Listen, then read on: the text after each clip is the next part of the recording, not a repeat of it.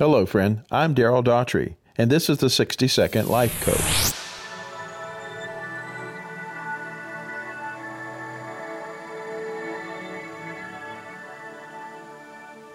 People are motivated by hope.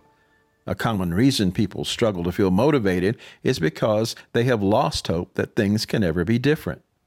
Where little opportunity and resources are perceived, there is also usually little hope.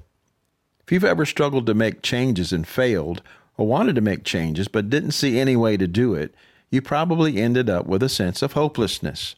Then you simply gave up because there seemed to be no reason to keep trying. Well, the best way to renew your motivation is by choosing to be hopeful. Yes, you can choose to be hopeful. Open your mind to new possibilities or seek help with brainstorming to get unstuck. New options and possibilities always produce new hope, and hope can pull you along like a rope. Where there's hope, there's always a chance to succeed. For more, go to personalgrowthmagazine.com.